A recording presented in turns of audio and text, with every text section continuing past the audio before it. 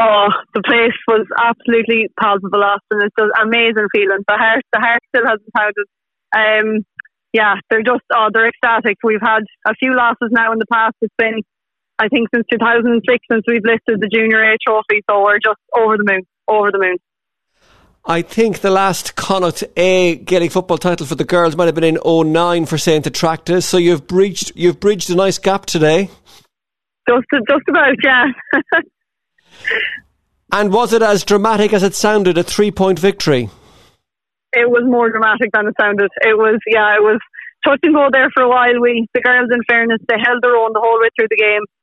Westport, in fairness to them, they had their purple patch in the second half and we had to dig deep, but credit to the girls on the field and the subs that came on. You gave them a job, and they're absolutely super bunch of girls for playing football, and I'm over the moon to them. They couldn't have done any better if they tried. And this win, Kathleen, coming just a couple of hours after St. Attracta's senior soccer team reached the Connacht final, and I gather some of the players in the soccer were part of your squad this afternoon. Yeah, the soccer had to be rescheduled for today, and the soccer management had to make a tough decision, and in fairness to them, they said the girls go with their own age group as under 14, and the girls came today, and it was a tough decision for them to make, and I'm just delighted now that they get to reap the rewards of both wins, so it's brilliant for them. I'm delighted for them. And what a day of sport for the school to have two girls' teams, one winning a Connacht final, another reaching a Connacht final.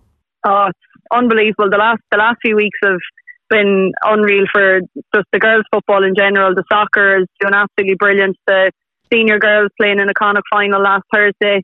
They were only narrowly defeated, but to have so many Connacht finals and semi-finals in the space of 2 weeks is just unbelievable. So it's just, and to top it off with this win today now, they're absolutely delighted. There's a huge panel of girls there. When we started out the year, I think we had 70 girls show up to the first training session, and it's not easy having to dwindle that down when you have so many girls that want to be involved in football. So, to the girls that weren't on the panel, they still have so much football ahead of them this year too, with the Sligo League approaching, and it's brilliant that they get the rewards for it. It's lovely to see such an interest in girls football in the school, and I'm just delighted to be able to keep it going.